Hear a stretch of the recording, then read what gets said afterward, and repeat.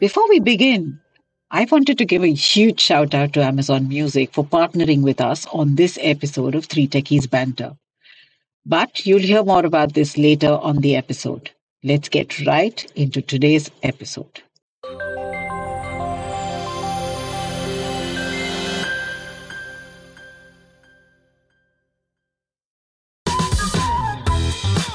Hi, I'm Samiran. Hi, I'm Nilesh. Hi, I'm Sheetal, and you're listening to 3TB.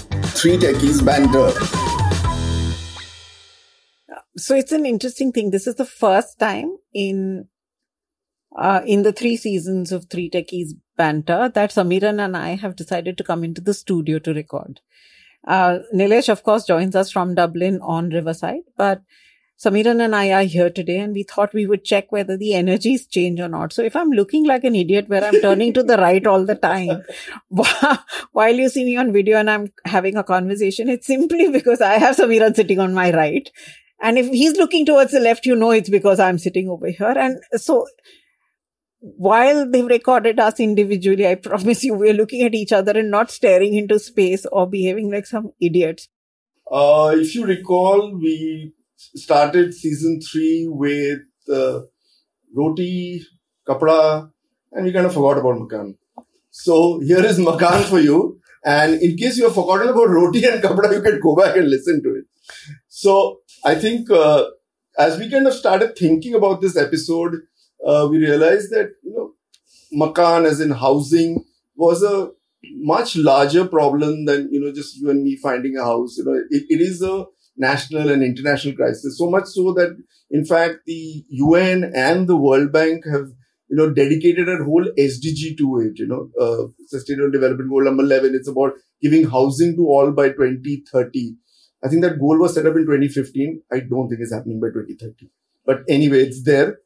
The fact is that with rapid urbanization, I think there's around 1.8 billion people who have living in substandard housing. So, there's tons of stuff that governments are trying to do to solve it.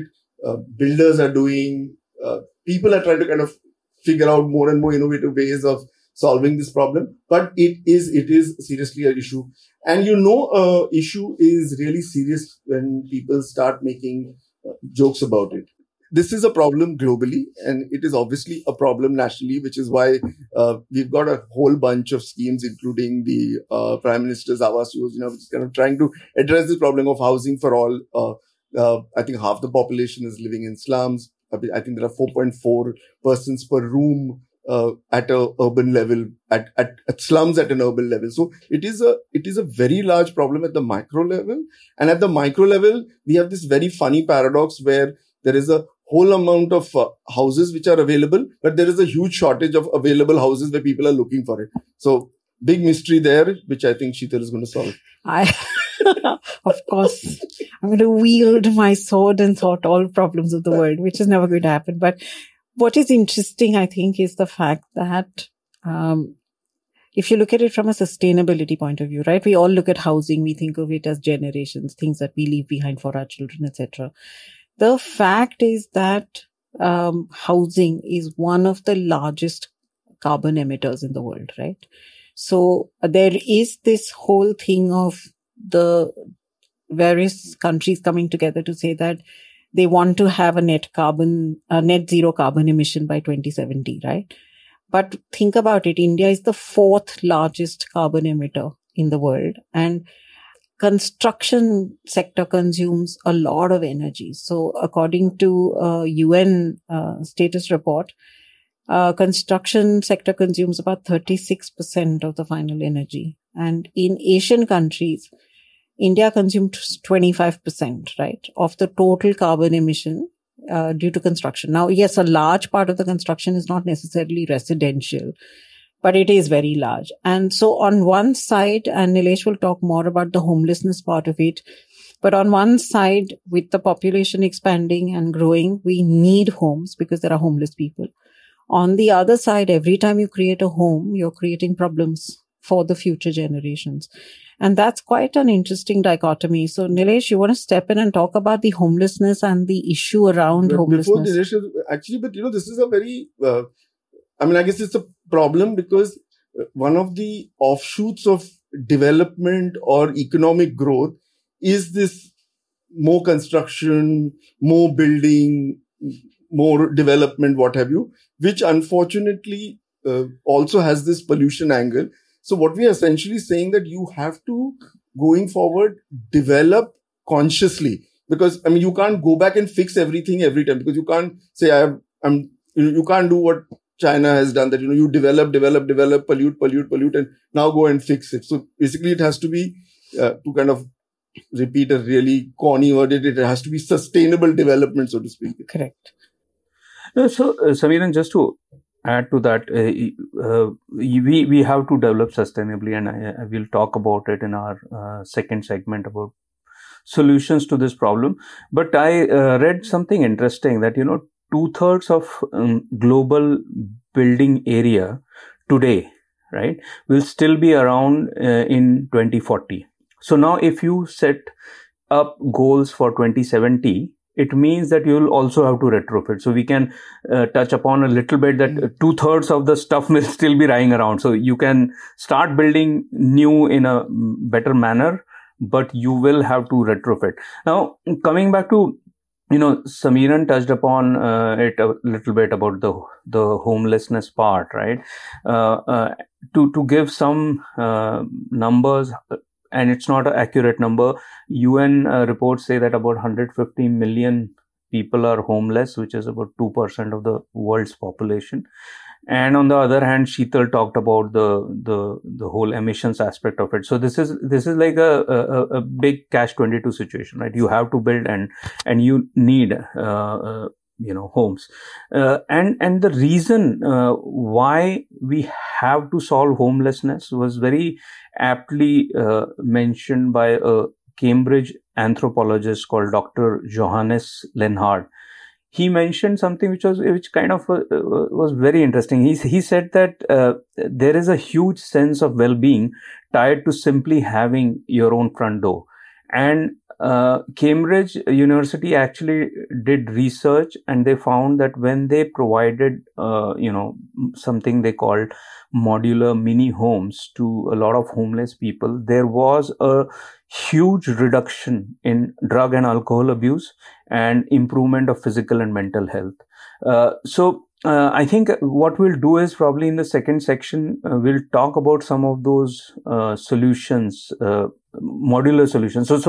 So you have to solve for homelessness, and then you have to ensure that your practices for future buildings are sustainable, and you have to retrofit the buildings that are not energy efficient but will be around. 2/3 of them will be around for next 2 decades.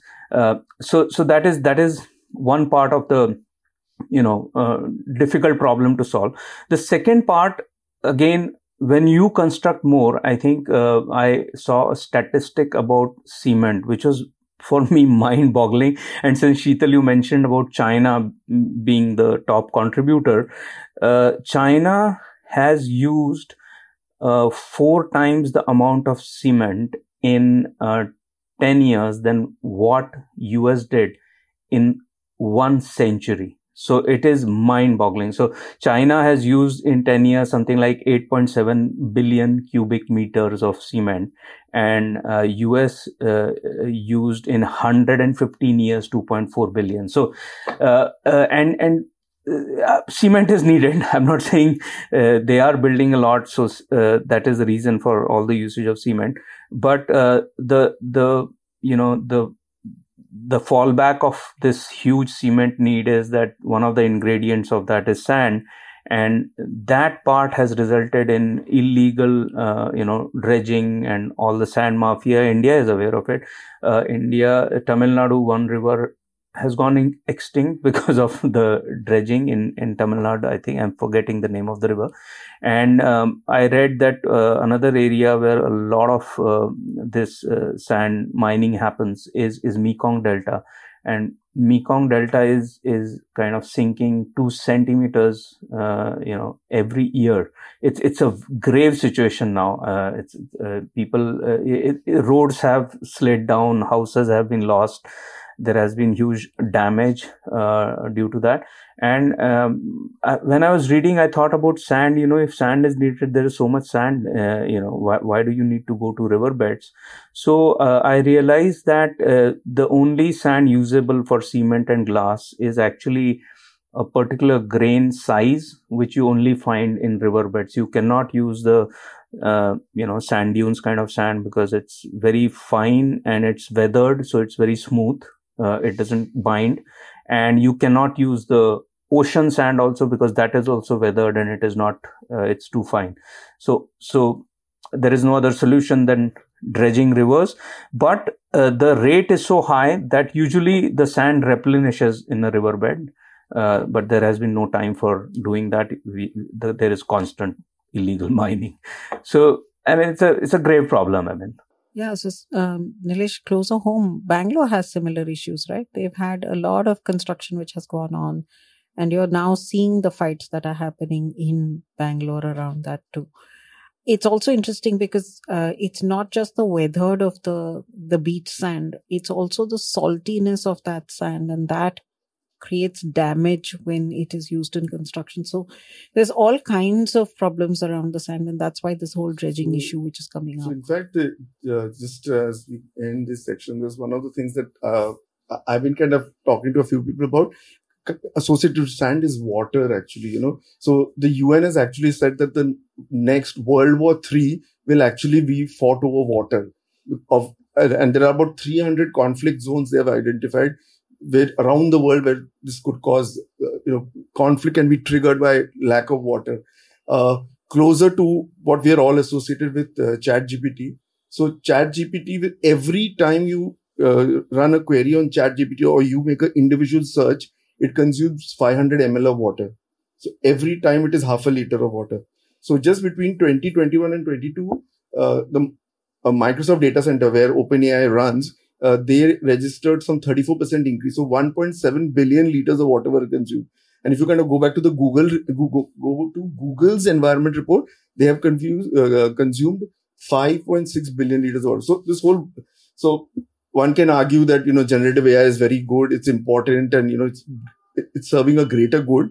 But to our earlier point that somewhere, I think construction, data center technologies, all of that has to kind of fall in line with this aspect, which gets neglected, because people keep on talking about electricity consumption, but the water side kind of gets ignored. So that was something which I think we tend to take water for granted. We just assume it's always going to be there.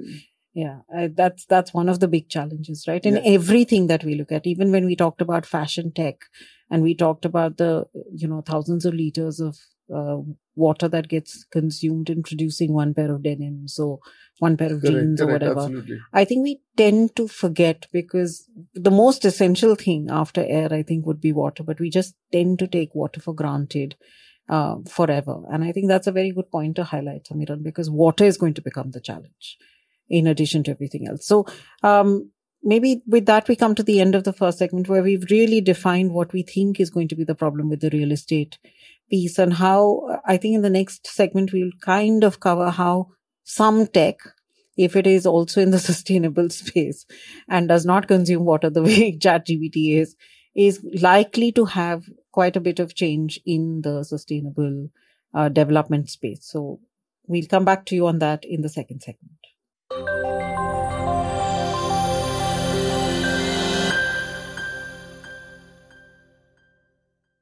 Hi, welcome back. In the previous segment of our Makan episode, we talked about the problem and the extent of the problem. Why we are where we are, right? And the issue is that where do we need solutions? So when you talk of the homelessness part, the solution required is, can you create low cost housing at a rapid rate? Because it solves a lot of issues, societal issues like mental health, physical health, drug abuse, alcohol, abuse and stuff like that. So one is the aspect about cheap, fast, and probably sustainable development. The second is that, what does it entail to create, the future where buildings are much more sustainable, much more energy efficient, and how do we go about that? And the third aspect of tackling this problem is also retrofitting, right? So, as I said in the previous segment, 2/3 of the building will still be around for 2 decades. So the problem will still be there. So you have to do some amount of redevelopment of the existing stuff. So Sheetal, why don't you kind of lay the ground about this whole sustainable aspect, and what does it really entail when we talk of the sustainable, the second aspect, so creating sustainable buildings? So, when we talk about that, Nilesh, we tend to look at one aspect of it very often when we are having conversations. But if you think of a building or a construction, then think about it as, can we make it more energy efficient? Because we're talking about how much energy construction is taking in, right?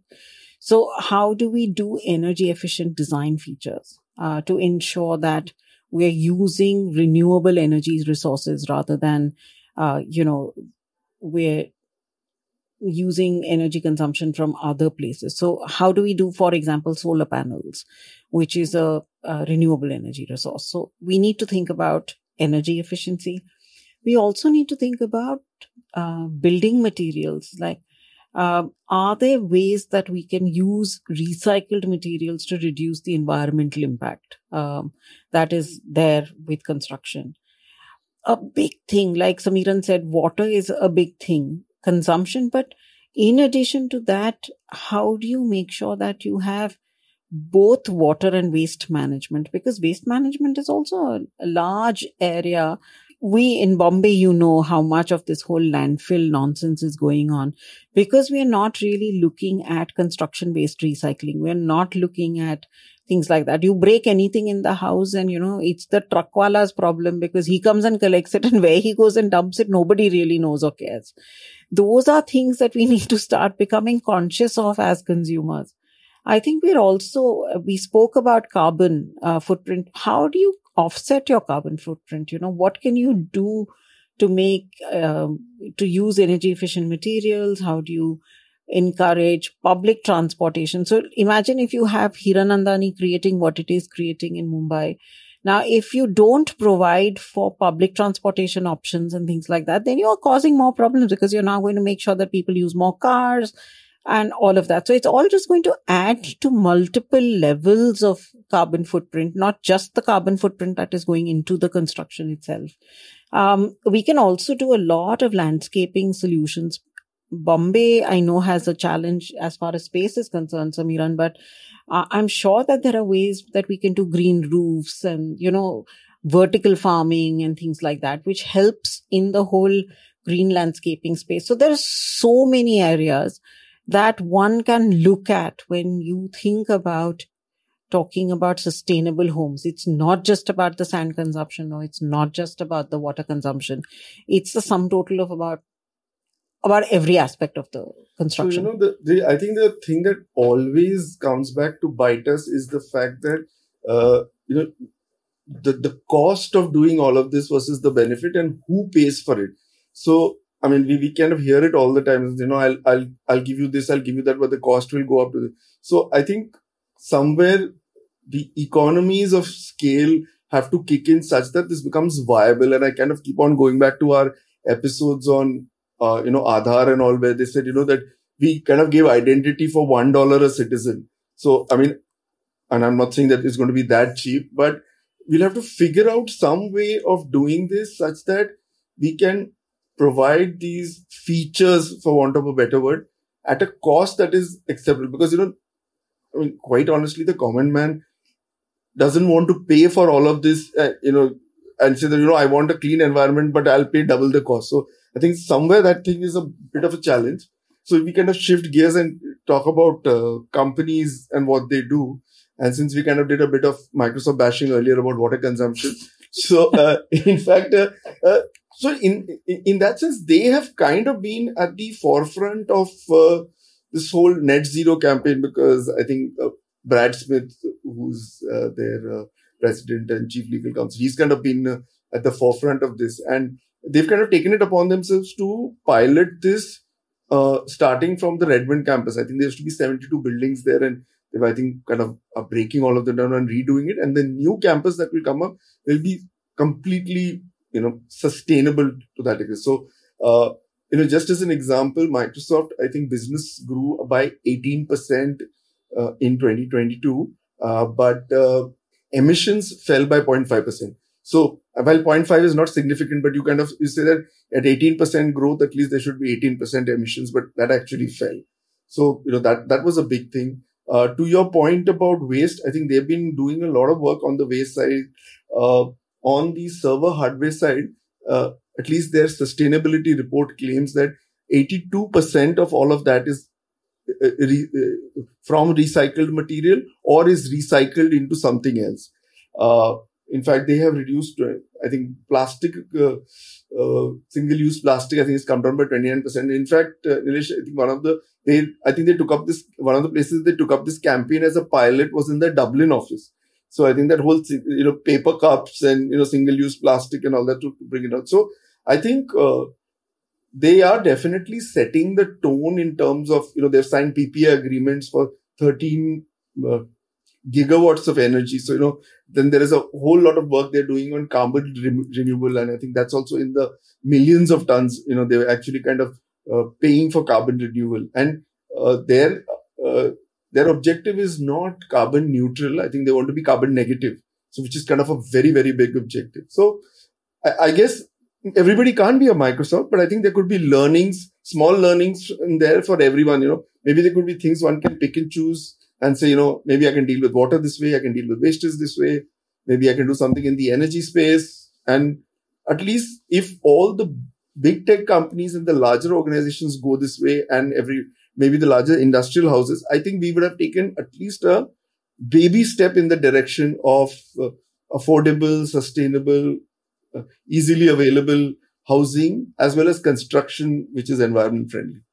Since before we end the sustainability aspect of our solution statement, I have to add another company. Now, this is on the other side of what you mentioned. So, Alphabet had I don't know whether the company is still alive, called Sidewalk Labs, company which was into sustainable development. Now, Sidewalk Labs took up a bid for a project to redevelop the Toronto waterfront, in 2017. And they came up with a fantastic, presentations about, tons of things, robo taxis, sidewalks which were heated, a lot of monitoring was involved because, it is Alphabet and Google, but for your benefit, supposedly, quote unquote, and the jazzy presentation, and the city gave the project to Alphabet. And obviously COVID happened, and that was one of the reasons why they said they scrapped the project in, I think, late 2020 or 2021. That is how they said that it was untenable, COVID delays, this, that. But the fact was, one of the architects from the city, Toronto City Council or something, put it very nicely and very aptly. He said that, these companies talk about what they can do, or rather what they will do for the waterfront, but no one is talking about what should be done. What the city felt was that while you talked of all these things, no one really talked of the sustainable aspect, which Samiran and Sheetal, you mentioned, right? While Microsoft there was no clear model of how do you make it more green, what is the waste management. It did talk of how brilliant monitoring would be so that, your life will be so simplified, but they never talked about what should be done. And this is like a opposite example to what Microsoft is doing, Before we end on the sustainable practices, I'll just add, both of you have talked about those two things. And since I mentioned about cement, just to, there is some we talked of sand and how it is an important component, but you don't get the right kinds other than riverbed. So there is some work happening whereby you can take rock and blast it to the right degree to create particles which can be a replacement to riverbed sand. So that is a good thing that is happening, so that some relief to the rivers. And another thing to add, which we didn't touch upon, I mean, it has to be done in a controlled manner. Wood coming back to construction is actually good because it is, a very sustainable resource, and people are looking at how they can utilize wood, which used to be the core component of construction, and it is no longer anymore, right? So that was another one on sustainable aspect.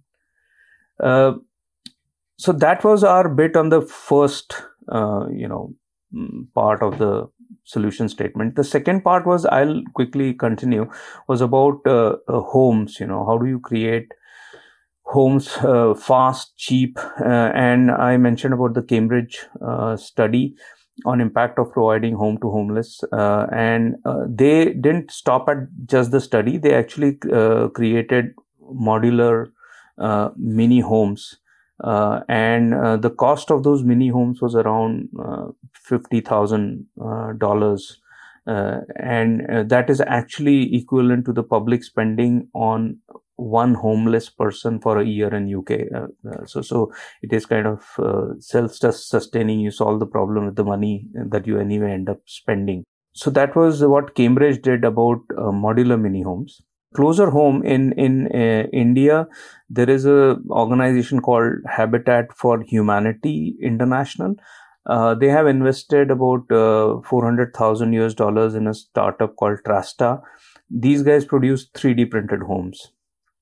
These are extremely affordable, and they can be customized and put up in, I think, 5 or 6 days. So 3D printed homes is something which even Africa has been toying with. There is a startup called 14 Trees in Malawi and Kenya. These guys build 3D printed home in 12 hours, and the cost is less than $10,000. Yeah, and this is a clincher. The process of this fabrication is such that it reduces emissions by as much as 70%. So the sustainable and cheap and extremely fast built up. So they are gaining quite a bit of traction. There was a nice, I saw a video also about this 14 Trees and the kind of homes they're building in Malawi and Kenya. Then there is a project which was very interesting. Again, this was in Los Angeles, where shipping containers, the homes are being created, and shipping containers are used like modular units. So you can, if you want floors, you stack them up, and then you have some amount of insulation, windows, other built up area, and you can put them up very fast. Actually, when I read this, I was wondering why India was not mentioned, because I know for sure that Pune has a kind of a tech park. I'll not call it a park, but an area where you can, I'll say a workspace, co-working space, which is built out of shipping containers. So in India, I've heard this in Pune and also in North somewhere, where people are using shipping containers as a very fast way of building up, living areas. So that was some of my thoughts on how to build fast modular kind of homes. So I also think that one is building them fast, etc. But it's also about how do you ensure that within the homes there is all the facilities that, otherwise very often you say, oh, the house is small, it's affordable, and therefore it's compromised on a whole bunch of levels. So I'm hoping that the kind of affordable housing that happens is happening not just because the government is pushing for affordable housing, because every time you hear about this in India, that there is a push for affordable housing, but when you speak to the builder community, you kind of get a sense that nobody's really creating affordable housing. Very, very true, Sheetal. Actually, I should have mentioned. So these 3D printed homes and even the shipping containers, they do have the shipping containers. One have a microwave, a fridge, a TV, and a toilet, and it's a single room. So you can cook or heat something and you have a toilet. You are absolutely right. The facilities have to be such that someone can live in. The Cambridge one is actually a pretty good house, because it is costing you almost about 40,000. It's not a lot, but it has the amenities.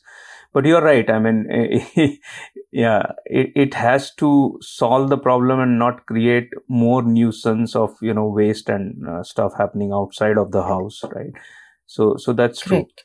So I heard this a recent interview by Nandan Nilekani, and so I we kept on hearing about these how they have built digital rails and infrastructure, which is how UPI, Aadhaar, ONDC and all that. So now actually at the next level, they are actually building out components which essentially will go on to solve climate change issues. So by even I felt, how the hell is this going to happen? So what they're saying essentially is that there are parts of this piece which is like this carbon markets for carbon. There is waste management. There has to be basically the whole thinking that they have is that the government, the markets and civil society need to come together. So it has to be a whole ecosystem play.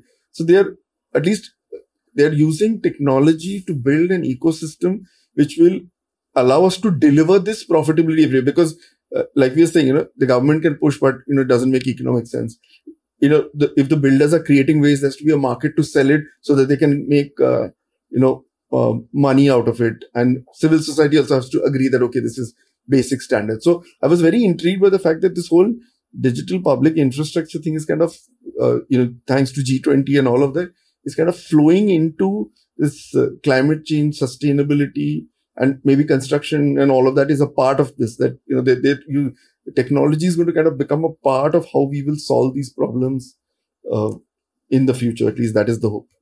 So on that space of technology solving problems, I think what's happened in the Makaan sector is technology has solved some problems for us already, right? For example, earlier finding a home, you were stuck on having a broker, working with the brokers in the area, etc. Today, you have the 99 acres and everybody. So there's a whole platformization as far as search and find is concerned. Even if you were renting a house, right? A nobroker.com today is a much easier way to find things. So there's tech which is there in the search space. There is also tech in the way, earlier, if you remember, builders used to do show flats and multiple options, and you could not see a building when it was just a plot of land. But today with drones and with 3D and virtual and AR, VR, they are able to show you what a house is going to look like in the future, right? So you are now able to take a slightly more, how should I say, informed decision in that sense. And coming to Nilesh's favorite blockchain, right? It has increased transparency in transactions, right? Because now land and its ownership is established thanks to blockchain and things like that. So verifiable credentials coming into that space. So I think what has happened is where it comes to the consumer experience of buying a house, I think tech has already started making a huge difference. What we have not seen on a large scale, and it's happening, but I think an average consumer doesn't see it, is how technology is being used in construction. So LEED certified buildings, Nilesh was talking about the whole, the way windows will be glazed, etc., for insulation purposes and so on. So I think what is required is the awareness of how technology is playing a role in building sustainable constructions. And I think that's where the gap is. I think that's where we need to start educating the public, and people need to start asking these questions to say, is this a sustainable building, not a sustainable building? And what we are hearing from consumers, at least the younger generation, is that they're asking these questions. I think the older generation, which is our generation, is still not as aware, but the younger ones. It is like a more a friends and family kind of approach. Correct. But whereas the younger one is asking all the right questions. So I think there is hope for us and for the planet at large that when young people ask questions and, your ratings drop and your saleability drops if you're not really sustainable, then it'll force, the market forces will force the suppliers to kind of go more sustainable. I don't know what you think about that and what's happening in Dublin there, Nilesh, on this front. But I'm seeing that slight shift coming into India for sure. So, you're so right. I mean, in the end, economics will play a very big role in bringing about the change. And in Dublin, Ireland, as such, they have a single rating system for buildings, right? It is called BER rating, BER.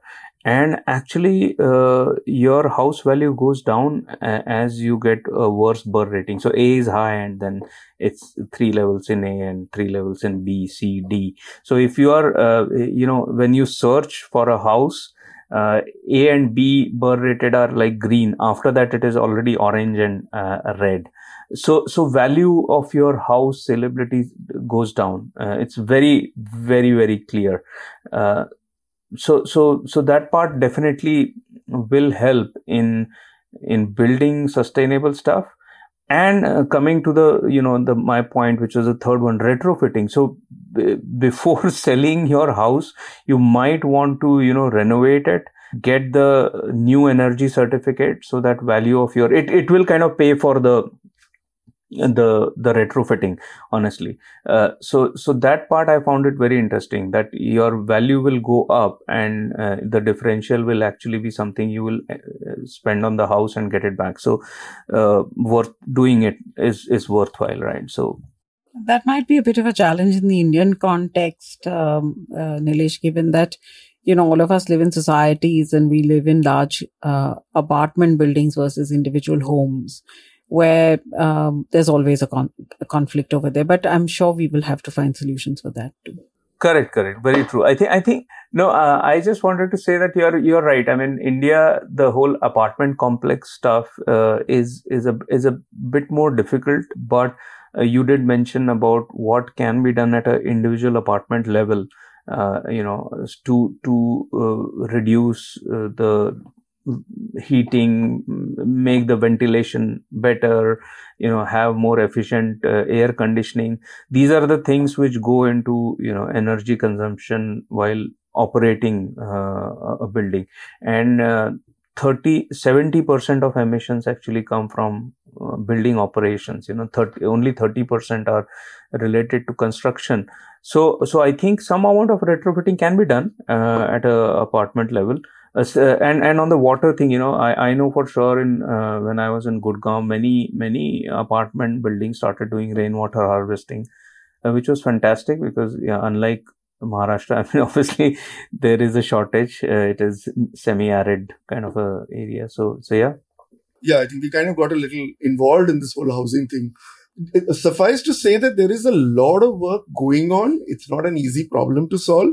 At least I just kind of saw news today that even with the Prime Minister's that Awas Yojana, I think they put about $7.2 billion into housing for, low interest credit for people, about 50 lakh loan. So, they're trying to help in their own way. I saw a very, very nice interview with Nitin Gadkari, who talked about highways and, the amount of recycled material that is going into highway constructions, which is plastics and all other waste, which is very heartening to note.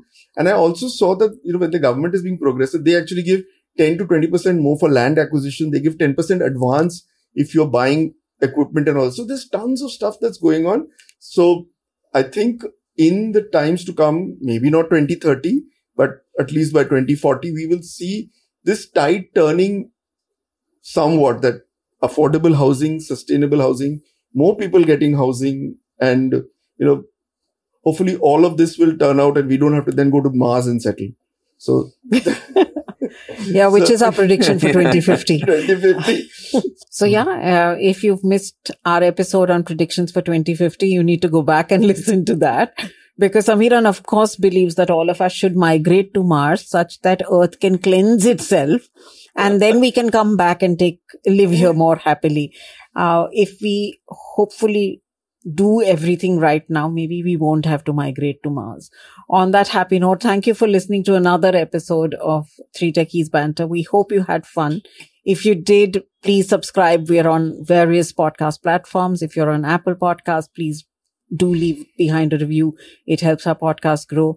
And do remember that we've launched a whole series of shorts now, which come to you at a higher frequency than our longer episodes. They're fun. They give you they're technology and beyond. So we talk about everything from peanut butter sandwiches to Donald Duck's sister, and that could be a quiz question. If you know her name, please send it to us and you could win a prize. And there's a lot more fun things that we're doing with our shorts. So look forward to hearing from all of you and hope that you continue listening to us. Thank you.